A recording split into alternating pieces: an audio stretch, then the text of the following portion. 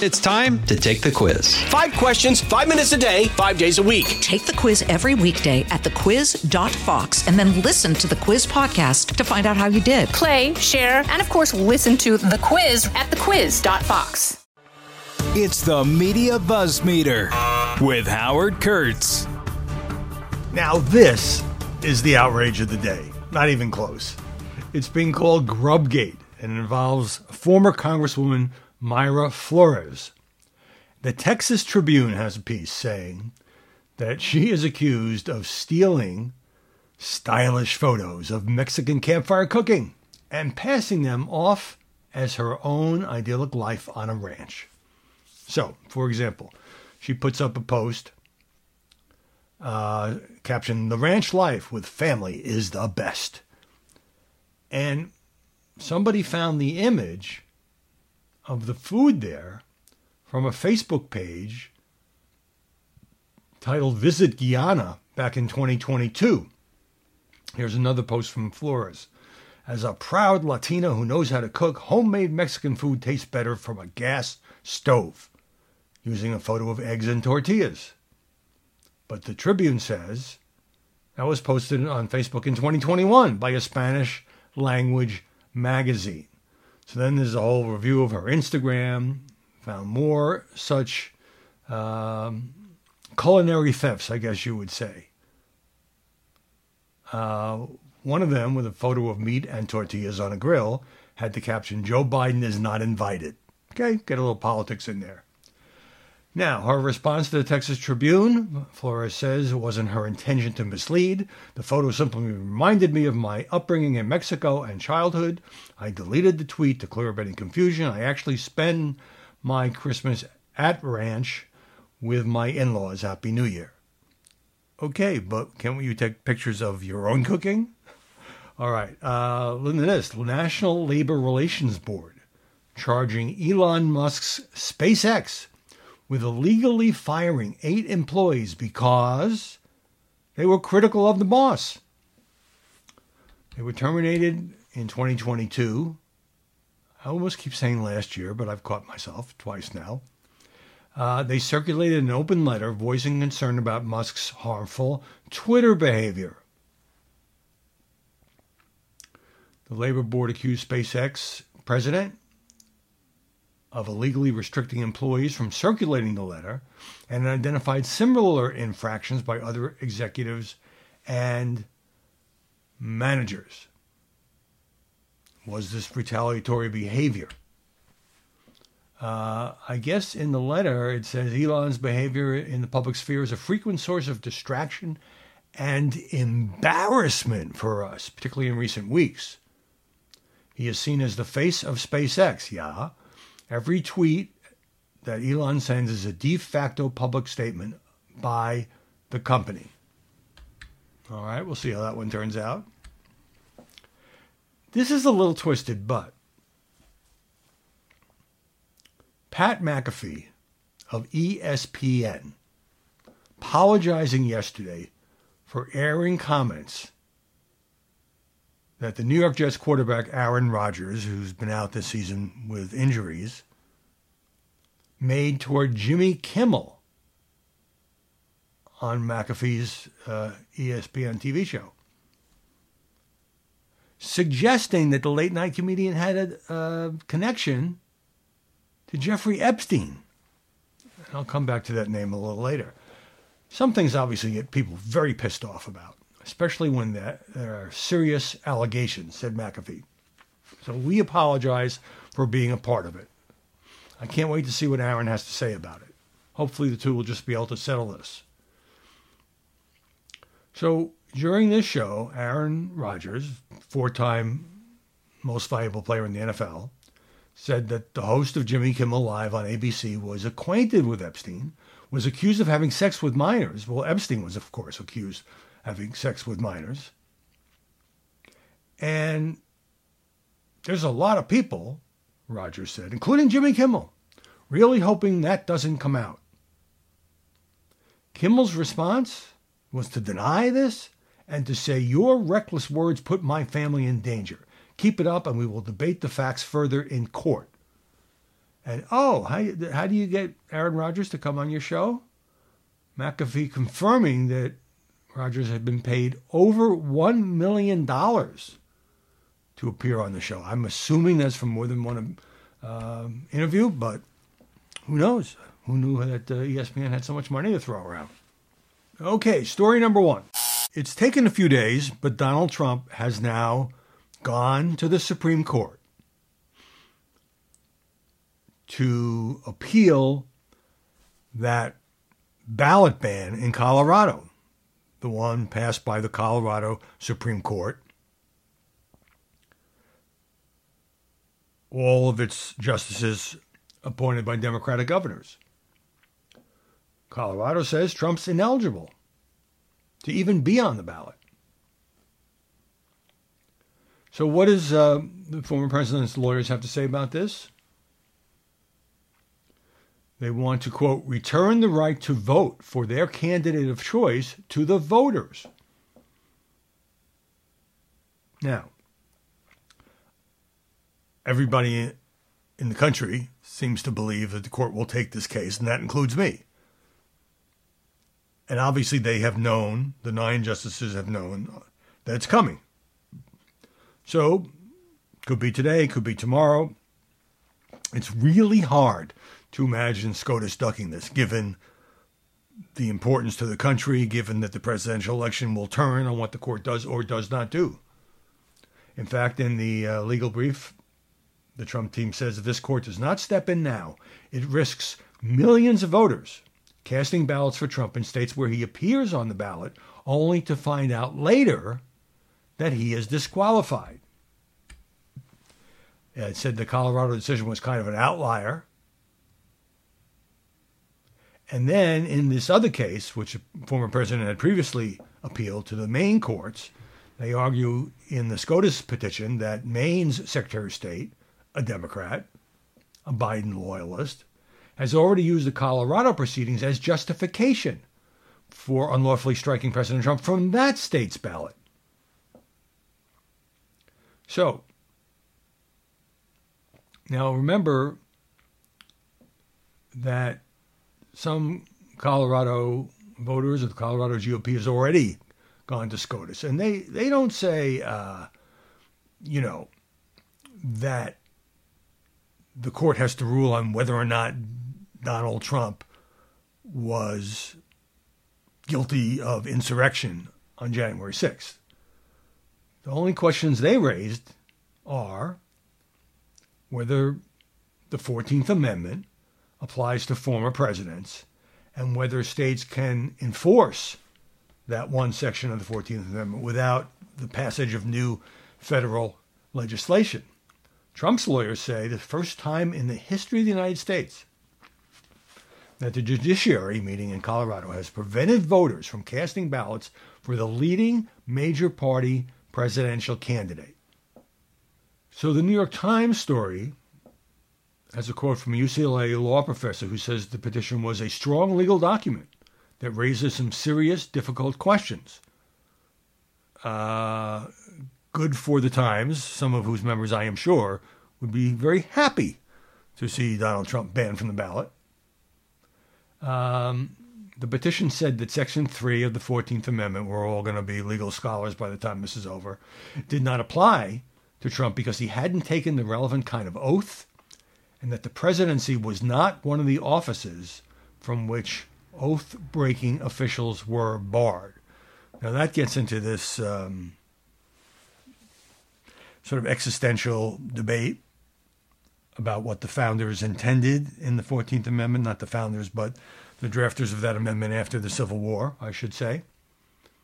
And it doesn't specifically name the presidency, but it doesn't not name the presidency. So why would the amendment be seen to apply to everybody else except the President of the United States? But, then you get into, let's look at the original text, and so on. Now, David French, a conservative writer who has an extraordinarily low opinion of the former president, has an op-ed in the New York Times, or a column, and it hits on an essential point, whether you agree with them or not. This is where we are and have now been for years, says French. The Trump movement commits threats, violence, and lies, and then it tries to escape accountability for those acts through more threats, more violence, and more lies. At the heart of the "but the consequences" argument against disqualification is a confession that if we hold Trump accountable for his fomenting violence on January 6th, he might foment additional violence now. Enough. It's time to apply the plain language of the Constitution to Trump's actions and remove him from the ballot without fear of the consequences. Republics are not maintained by cowardice. And he goes on to say that, look, the Constitution is undemocratic in certain ways because it erects guardrails about how far people can go, what they can do. The amendment's authors were worried that voters would send former Confederates, remember this is right after the Civil War, right back into public office. If they had believed that the American electorate was wise enough not to vote for insurrectionists, they never would have drafted Section 3. Meanwhile, what's happening on the campaign trail? Well, you know what? The other remaining candidates are being asked about Donald Trump. This is the world we live in. So here's Ron DeSantis at some kind of town hall, and a questioner says, why are you being so soft on Trump? And here's the governor's answer. I've articulated all the differences time and again on the campaign trail. I think the narrative is this. I think what the media wants is they want Republican candidates to just kind of like smearing personally and kind of do that. That's not how I roll. And the man said, no, that's not what he was saying. DeSantis went on to say that Donald Trump has been his own worst enemy. Now let's go to Nikki Haley.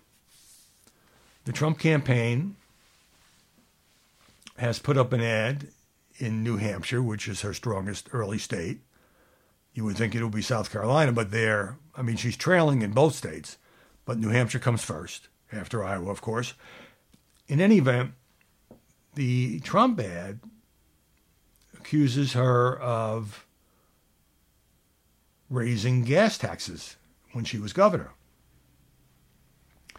And Haley has now started to address this without anybody asking about the ad. 4 different appearances in New Hampshire over 2 days. She says, I have seen the commercials you see. I've seen the little temper tantrums that he's thrown.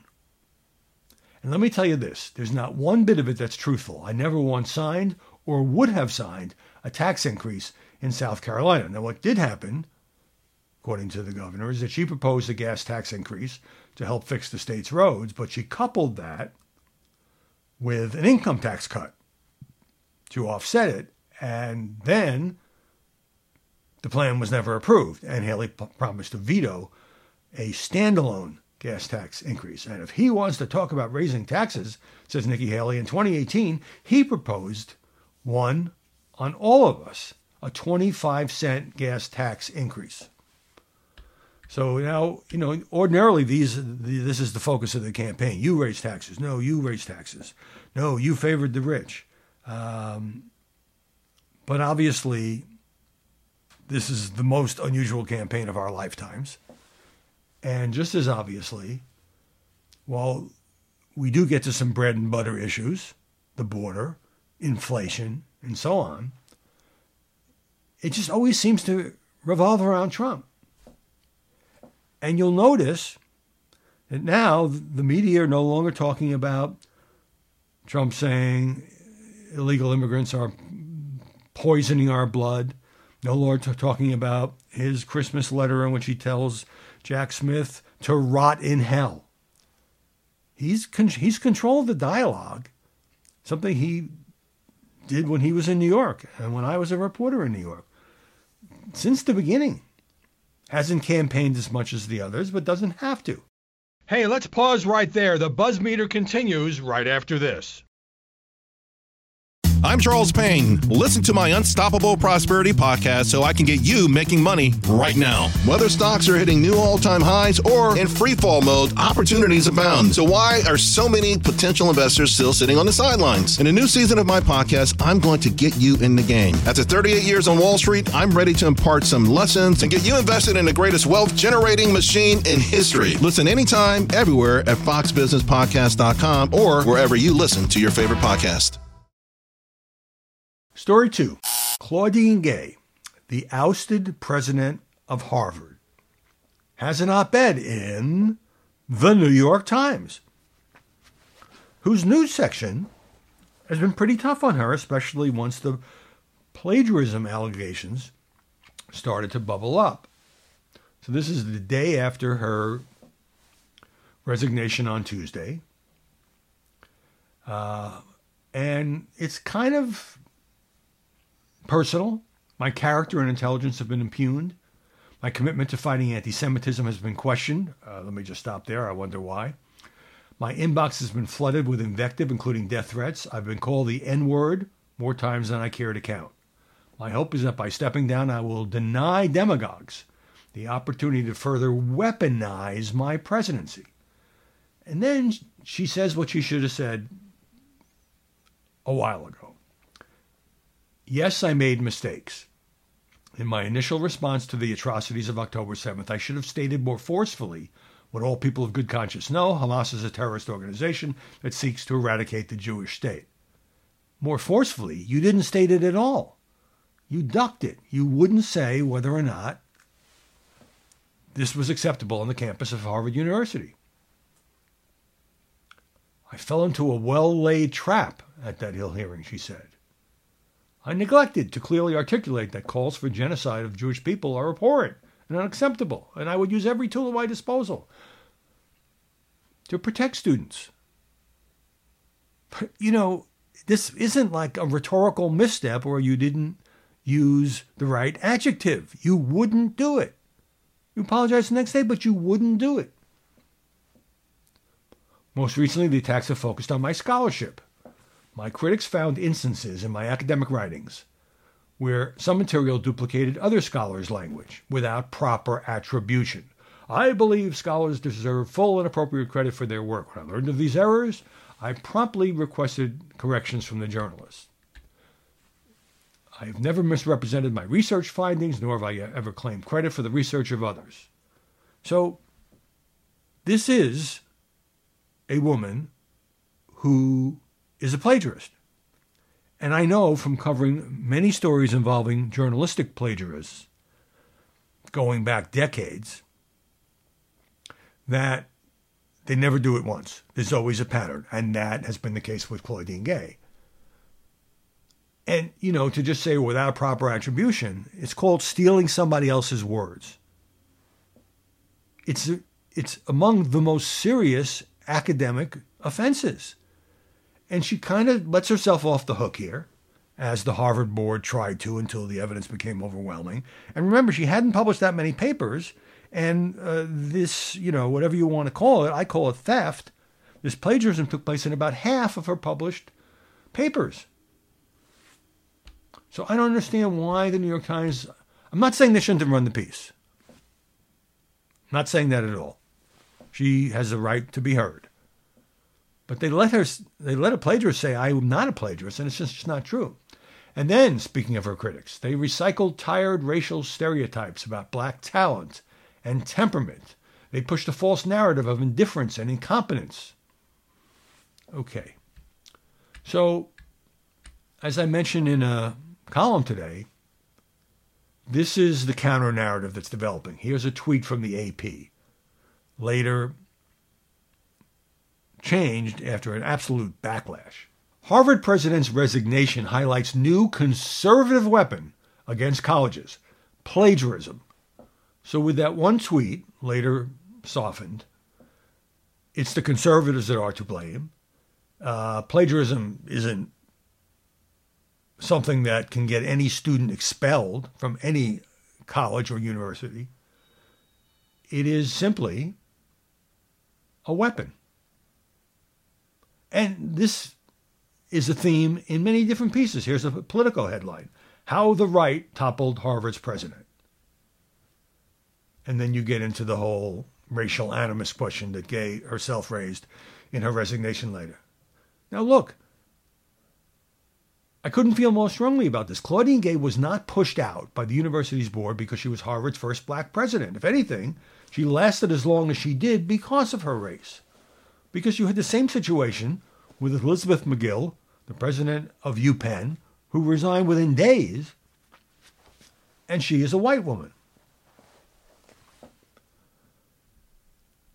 And so this whole notion, yes, there was the Washington Free Beacon, a conservative publication, and a conservative activist named Christopher Rufo, who, after the first several rounds of plagiarism accusations were leveled against Claudine Gay, came up with new ones, including that she had plagiarized her own student dissertation back in 1997. But you can't blame this on the conservative movement. There are a number of Democrats who thought the failure to condemn anti-Semitism at that House hearing was outrageous and said so publicly. So I've given you her side, and I've given you my side. And by the way, Elise Stefanik, Republican Congresswoman who conducted the most aggressive questioning at that hearing, she has understandably been taking some credit. Maybe Saturday Night Live ought to go back and do a new skit, because when this first broke, the Elise Stefanik character was just mocked as this out-of-control ogre. And, you know, the university presidents, as portrayed by the comedians, a little confused, but certainly didn't do anything serious, except 2 of the 3 are now gone. Story 3. This piece leads off with, this is about illegal migrants. And Melissa McMahon says in the Washington Post that she is a city council member in a suburb north of Chicago, saw a Texas license plate, and the passengers were about 30 families of asylum seekers, mostly from Venezuela. She grabbed her phone and dialed the police chief. These people have no hats, no gloves, no nothing. Bring me what you can. This was one of several buses sent by Texas officials, by Governor Greg Abbott in recent days, to areas outside Chicago and New York. And this is interesting. Since the summer of 22, some 636 buses have arrived in Chicago alone, which combined with plane arrivals has pushed the population of asylum seekers to more than 29,000. So both Chicago and New York City under Eric Adams passed laws or rules saying you can't come in on buses to our city without meeting certain requirements. So the folks in Texas just get around it by sending them, for example, in the New York area to New Jersey, where they're put on trains and they get into the city that way. Meanwhile, Speaker Mike Johnson and about 60 other Republicans at the border yesterday telling reporters negotiations are still ongoing. We hope to get the agreement so we get the appropriations bills done. This is, of course, the Republicans' insistence on the Biden administration doing certain things in order to free up money for military aid to Ukraine and Israel. Johnson goes on to say, we've crossed the threshold of $34 trillion in debt. Unmanageable. Would have been unimaginable to previous generations. I agree. But both parties play a role in that. That $34 trillion didn't just pop up this week. That is an accumulation of debt during Democratic and Republican administrations. Hey, let's pause right there. The buzz meter continues right after this. Okay, story 4.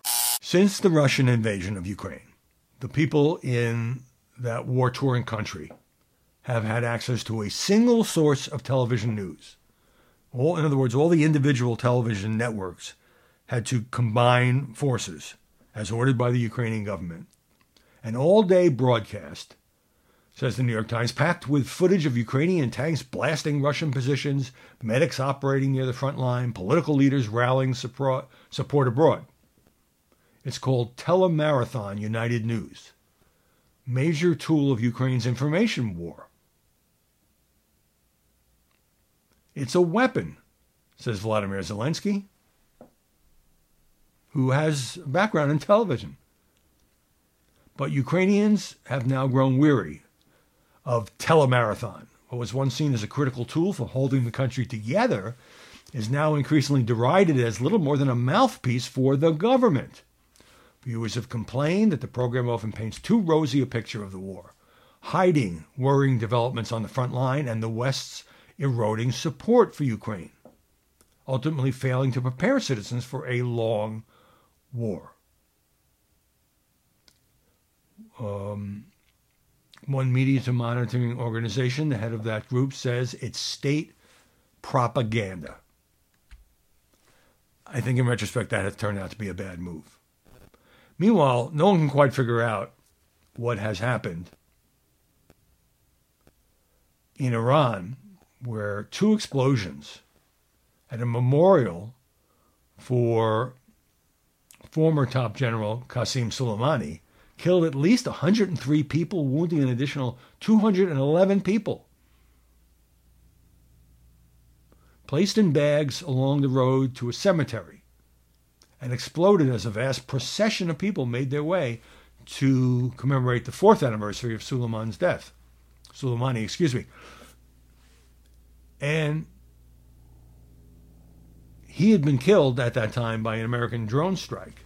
And now there's all this finger pointing. No one's taking responsibility.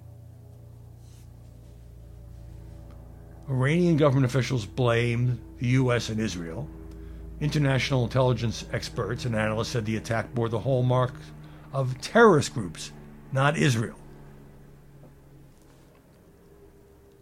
It's tragic. A lot of people died. I'm not a fan of Iran, obviously, but you look at it and it does seem like a classic terror attack. Certainly not something that the United States would do or countenance. Story 5, even though I have it here at the tail end, is a really important shift for Joe Biden's campaign. Tomorrow, near Valley Forge, Pennsylvania, he was going to do this on Saturday, which of course is the anniversary of January 6th, but snowstorm is heading there, so now it's been moved up to tomorrow afternoon. And he is going to, according to advanced leaks, take a more aggressive posture toward Donald Trump, and he's going to center the election on a fight for democracy. So instead of talking about Bidenomics, instead of talking about here, there's the infrastructure bill I passed, all of which is looking back at his first term, he is going to try to make Donald Trump the issue. Obviously, his campaign needed a reset. This is what they've come up with. The incumbent president's polls have been absolutely abysmal, especially, as I mentioned a day or two ago, losing to Trump among Hispanics, losing to Trump among young voters. And while still carrying a majority of black voters, a 24% decline from the 2020 election. So on Monday, he'll then go to Charleston, where 9 people were killed by a white supremacist in a church there. And Kamala Harris will go to South Carolina as well. This will signal a reinvigorated campaign. Well, we'll see about that. Comes at a moment when Democrats are worried for their own political futures because of Joe Biden. Biden campaign manager Julie Chavez Rodriguez telling reporters our message is clear and simple. We are running a campaign like the fate of our democracy depends on it, because it does. Now, I remember in the final weeks of the 2022 midterms, Biden went to Philly, gave a speech about democracy, and all the pundits, and I think I lean this way too, said that's not what people want to hear right now. They want to hear about the economy. They want to hear about the border. They want to hear about, things that make a difference in their daily lives. But Biden's strategy was correct, and the red wave didn't materialize, and the Democrats hung on to the Senate and lost the House by a few seats. But that was then. And now we have Trump as a full-fledged candidate. Now we have Trump battling 4 indictments and being kicked off state ballots. And if anything, things are even more polarized than they had been. Now, a bonus story, I had thought this was going to be huge, and in certain publications it is, and that is the release of these documents related to the odious and reprehensible conduct of the late Jeffrey Epstein, who died in jail almost 5 years ago now.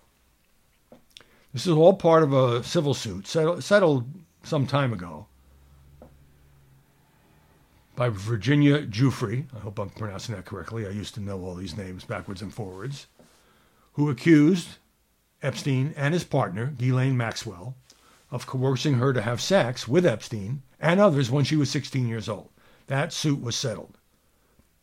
But we don't learn much new from this document dump.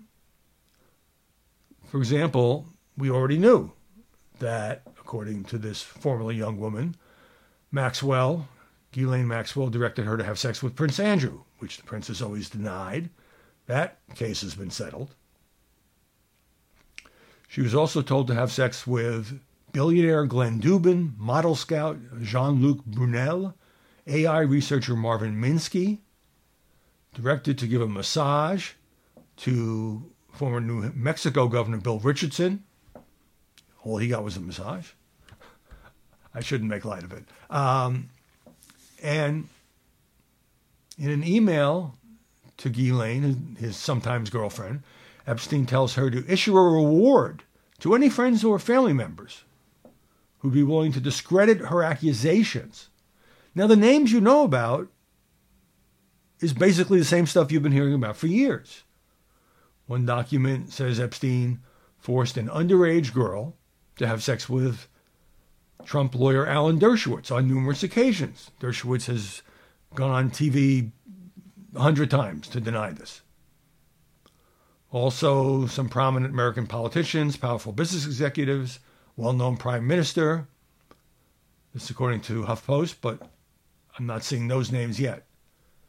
One document alleges that Epstein once told one of his accusers, Johanna Joberg, I believe, that Bill Clinton likes them young, referring to girls. Very embarrassing for President Clinton, but it doesn't prove that he had sex with anybody, nor is there any proof that Donald Trump, a close friend of Epstein, had sex with anybody. Clinton did ride on Epstein's private plane, and so did a lot of people.